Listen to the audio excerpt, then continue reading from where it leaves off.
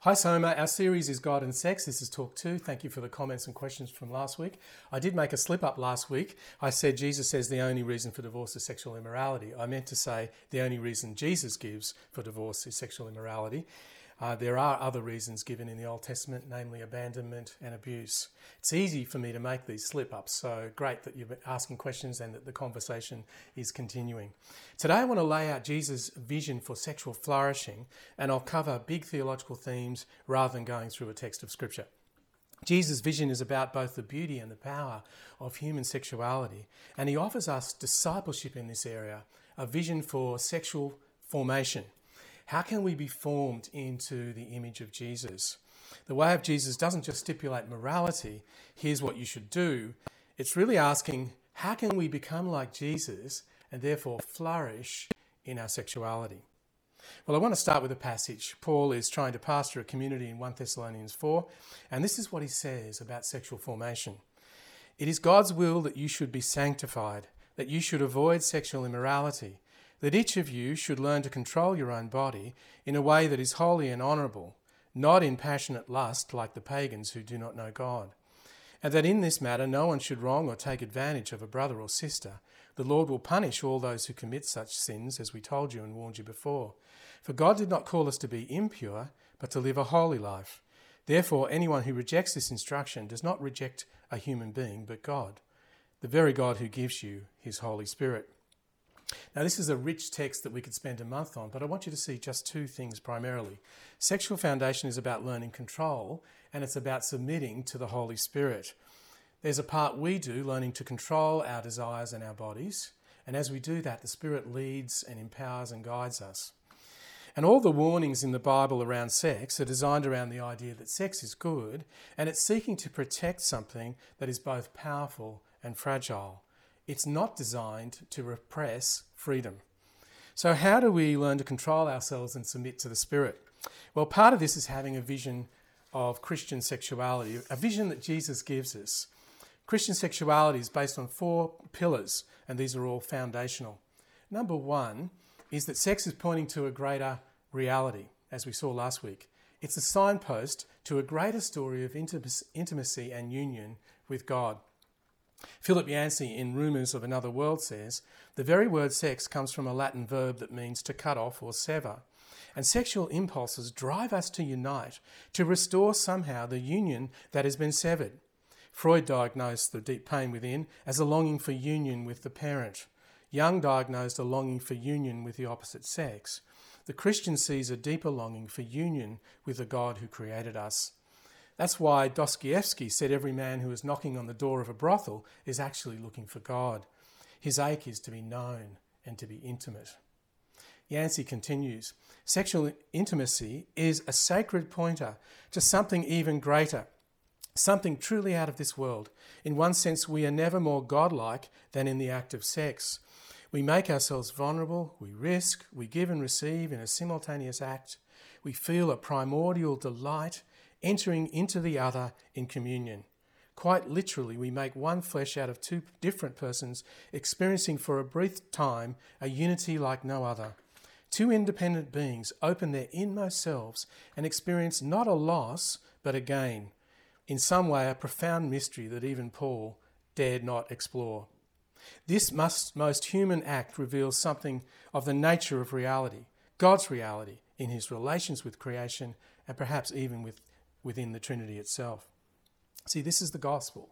It is the true and greatest story of a God who loves us, has chosen us, has rescued us, become naked and vulnerable on our behalf, and who gives himself to us unconditionally. And ultimately, what every human being aches for is to be fully vulnerable, physically, mentally, spiritually, emotionally, in front of another human being, and to be fully received without rejection. And that's what we have in Jesus. He sees us at our worst, our shame, our guilt, our sin. And yet he doesn't condemn us. He rises up and he takes on those who condemn us. And he welcomes us in by his grace. That's the relationship every human being aches for. So first, sex is a signpost to the true and greater story of God and his love for us. The second thing it does is it gives us a vision of holistic integration. Sex isn't just the bonding of two bodies, it's the bonding of two lives. When you remove a holistic vision of sexuality as a heart, soul, mind, whole life union, you're left with what the French sociologist Jacques Ellul calls an obsession with technique. The point of sex is more than just a physical act. It's the bonding of two lives, uniting your finances, uniting your future, uniting your dreams, uniting your emotions. When we get rid of all of that and say it's just a physical act, it's just my body uniting, then everything comes down to technique. That's why porn is almost always explicit close-up. It's always technique. It's obsessed with the physical act. And the stories are pathetic. There's no point to the stories. It's just technique. That's why so many kids, when they've watched porn and get involved in sexuality, are so disillusioned because the technique is different than their ability. The movie A Beautiful Mind tells the story of a socially inept but brilliant man named John Nash. And he's in a bar and he goes up to a woman at the bar. All of his friends have real game, but he doesn't. And he goes up to a woman and he says this, "Look, I don't have the words to say, whatever it is that is necessary to get you into bed. So can we pretend that I've said those things and skip to the part where we exchange bodily fluids?" At which point she slaps him across the face, because we know you can't reduce sex and sexual union to mere physical technique. Sex is meant to be a whole life union, a holistic integration. Sex is a physical representation of everything else that is taking place in a marriage. Otherwise, all the sex we have will make us just lonelier rather than happier. The third thing is that Christian sexuality is tied to our transformation. Now, I know there's a point of tension here. Christianity actually preaches a chaste tension. We believe in saying no, resisting or pushing back rather than just giving in to our natural desires actually has the capacity to produce deep spiritual growth and profound character transformation. And it can repress the worst in us and release the best in us because it points us towards love. It's about self-control, self-respect, learning to think of other people. Now, I know it can be tempting when you're looking out at the world and others seem to be having all this incredible sex, and you think, gosh, I wish I could let myself go like that.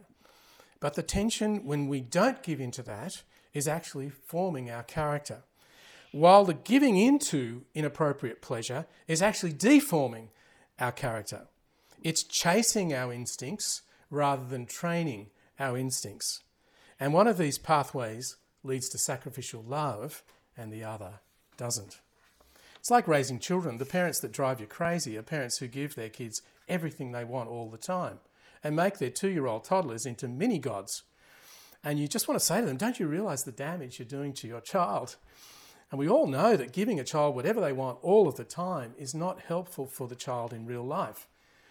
Why is it then that when we become adults and we're thinking about sexuality, that we think doing whatever we want and giving in to every desire we have is going to be good for us? It's not. We're told to have self-control, self-respect, love for others. And we're called to reorientate this crazy force of desire in our hearts towards other person-centered, sacrificial care. That's the New Testament uses the word agape love, to describe that kind of self-sacrificial, self-giving love. Agape love is to manifest itself sexually as agape sexuality. And that's completely different than an out-of-control, raging eros. C.S. Lewis said, love wants a particular person. Lust will take anybody. And so for us as Christians, sex within the framework of marriage, as taught in the Scriptures, is a tool for spiritual transformation, to deal with these out-of-control forces and make us into the image of God as we learn to love sacrificially. Agape love is Christ-like love, and it's the secret to human flourishing. The fourth thing in Christian sexuality is channeling sexual desire in life-giving ways. See, if you watch pornography, and both men and women watch pornography, it's not just a man issue anymore, it's a human issue. I don't think I have to outline the harmful effects of pornography, what it does to the brain and how destructive it is. But I want us to hear this. The goal of life is not to stop watching porn and to stop sleeping around and to stop having sexual desires. That's not really the point. It's how do we channel sexual desire in a healthy way. See, when a small child is learning how to eat at the dinner table, it's beautiful. She's learning to feed herself. And she grabs the food, she eats a bit, then throws it, and then scrapes it up and then feeds it to the dog. And the dog is like, yes, this is fantastic. What we don't say to that child as parents is, no, bad girl, terrible, you are a bad person. No parent would do that. No, we tell her, let's channel that energy in a different direction because it's all about her energy, isn't it? This beautiful energy that she's experiencing as she eats her food. And our job as a parent is to channel that energy in life-giving ways of our child, in ways that result in the food actually going into her body and bringing nourishment. We're trying to channel it in the right way. We don't throw food at guests. That's not how we channel our energy, is what we're trying to teach. So it's not just stop it. You're a bad person. Likewise, the goal in sexuality is to not just stop lusting and stop doing this and stop looking at porn and to stop whatever. No, it's channeling those impulses and those desires in life-giving ways. That's the point. How do we channel this fire that is this sex drive in life-giving ways? Because repressing sexual desire is not helpful to us. We need to learn to channel it. Now, to be clear, having a sexuality is not just having sex. This is important because you might be thinking, how do I channel pornography in ways that are glorifying to God? Is there a Christian porn that I can look at? No, there is not. Are there redeemed ways I can have of having sex outside of marriage? No, there are not. No, that's not what I'm saying. What I mean by channeling our sexuality, well, Ronald Rolheiser defines Christian sexuality in his book, Holy Longing. I highly recommend this book. He says, sexuality is a beautiful, good, extremely powerful, sacred energy given us by God and experienced in every cell of our being as an irrepressible urge to overcome our incompleteness, to move us towards unity and consummation with that which is beyond us, ultimately God. It is also the pulse to celebrate, to give and receive delight, to find our way back to the Garden of Eden where we are naked and shameless.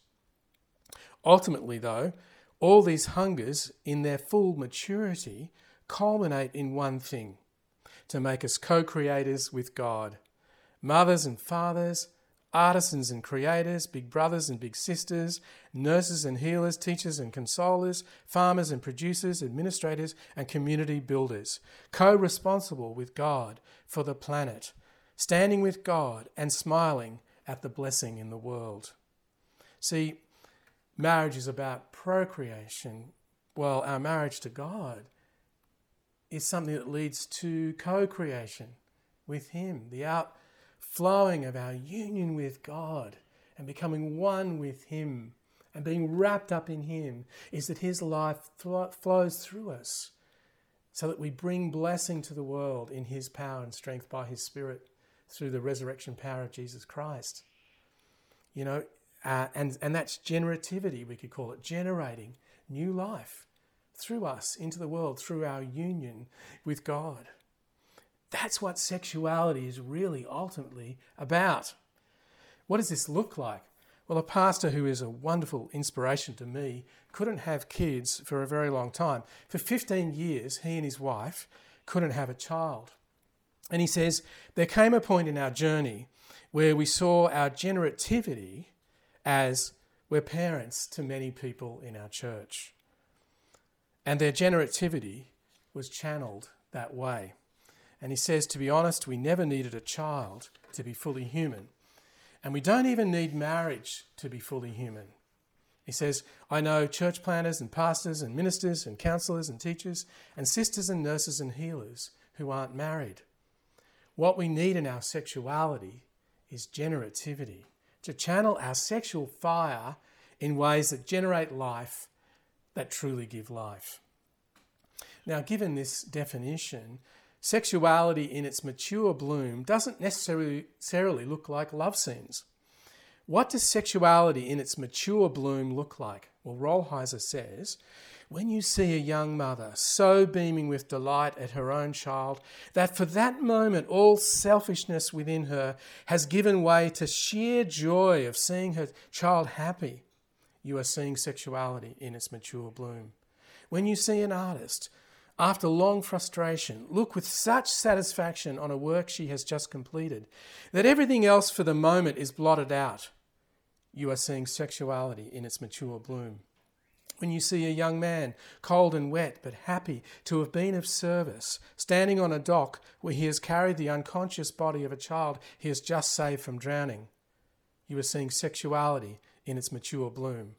When you see any person, man, woman or child, who in a moment of service, affection, love, friendship, creativity, joy or compassion is for that moment so caught up in what is beyond him or her that for that instant his or her separateness from others is overcome, you are seeing sexuality in its mature bloom. And when you see God, having just created the earth or just seen Jesus baptized in the Jordan River, look down on what has just happened and say, it is good, in you I take delight, you are seeing sexuality in its mature bloom. And Rolheiser says, sexuality is not simply about finding a lover or even finding a friend. It's about overcoming separateness by giving life and blessing it.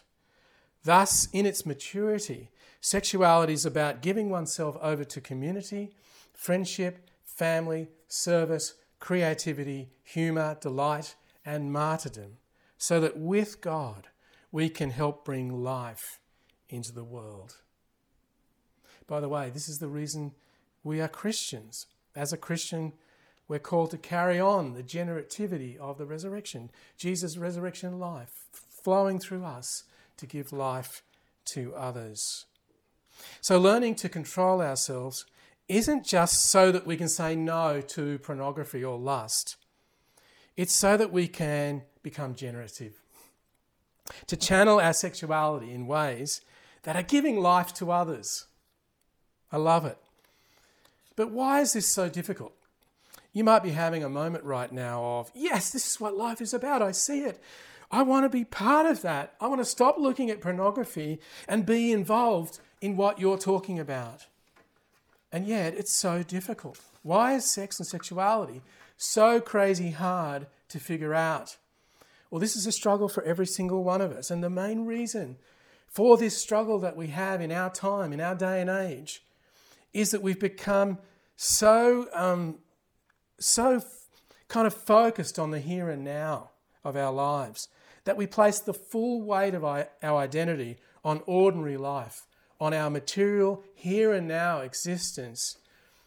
We place all the weight of our identity on that and on whether I'm single or married or divorced or my sexual orientation or my job and whether I've travelled and Instagrammed about it. You know, the weight of our identity is so placed just on the here and now that it becomes hard for us to think of the bigger picture and life hereafter.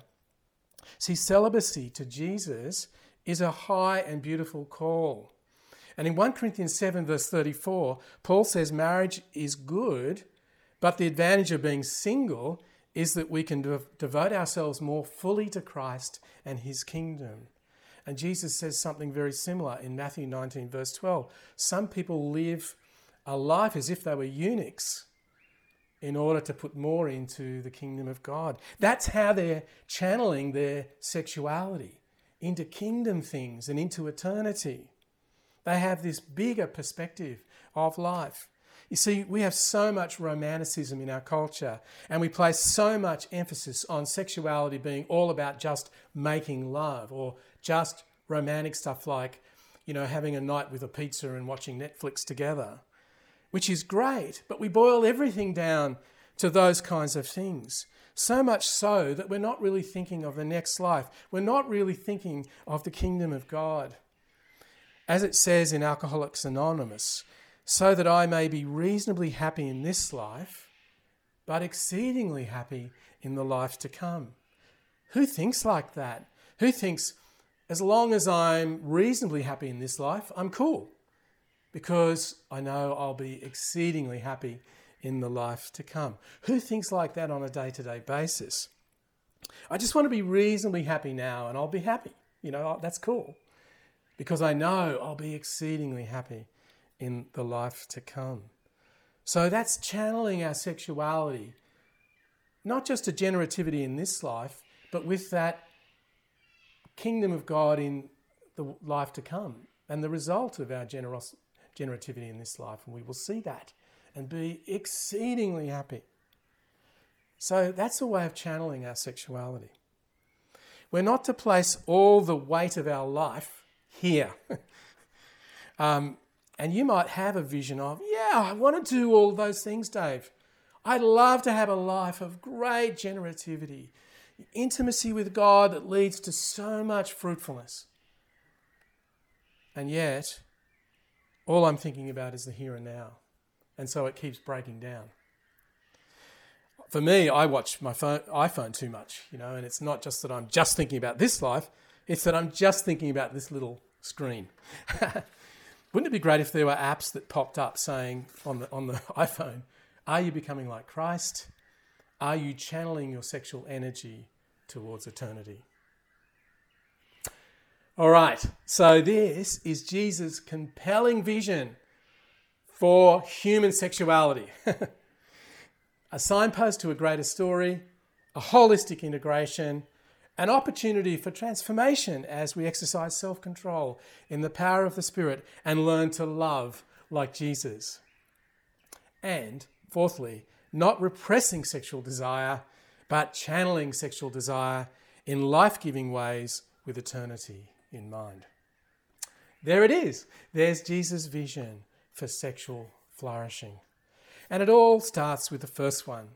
It all points back to the great story that we are part of a God who loves us, who redeems us, who has chosen us, who's become naked and vulnerable on our behalf, and has given himself vulnerably and unconditionally to us. And ultimately, whatever every human being aches for is to be fully vulnerable, spiritually, emotionally, psychologically, mentally vulnerable in front of another person, and be fully received and not rejected. And that's what we have with Jesus Christ. He fully accepts us. He knows our sin, our shame, our brokenness, but he fully accepts us. He doesn't condemn us, and he takes on those who condemn us and turns them away and gives us a free space to grow and for his life to flow into our life so that we can flourish in all our humanness and all our love, in all our generativity, in his strength. Amen.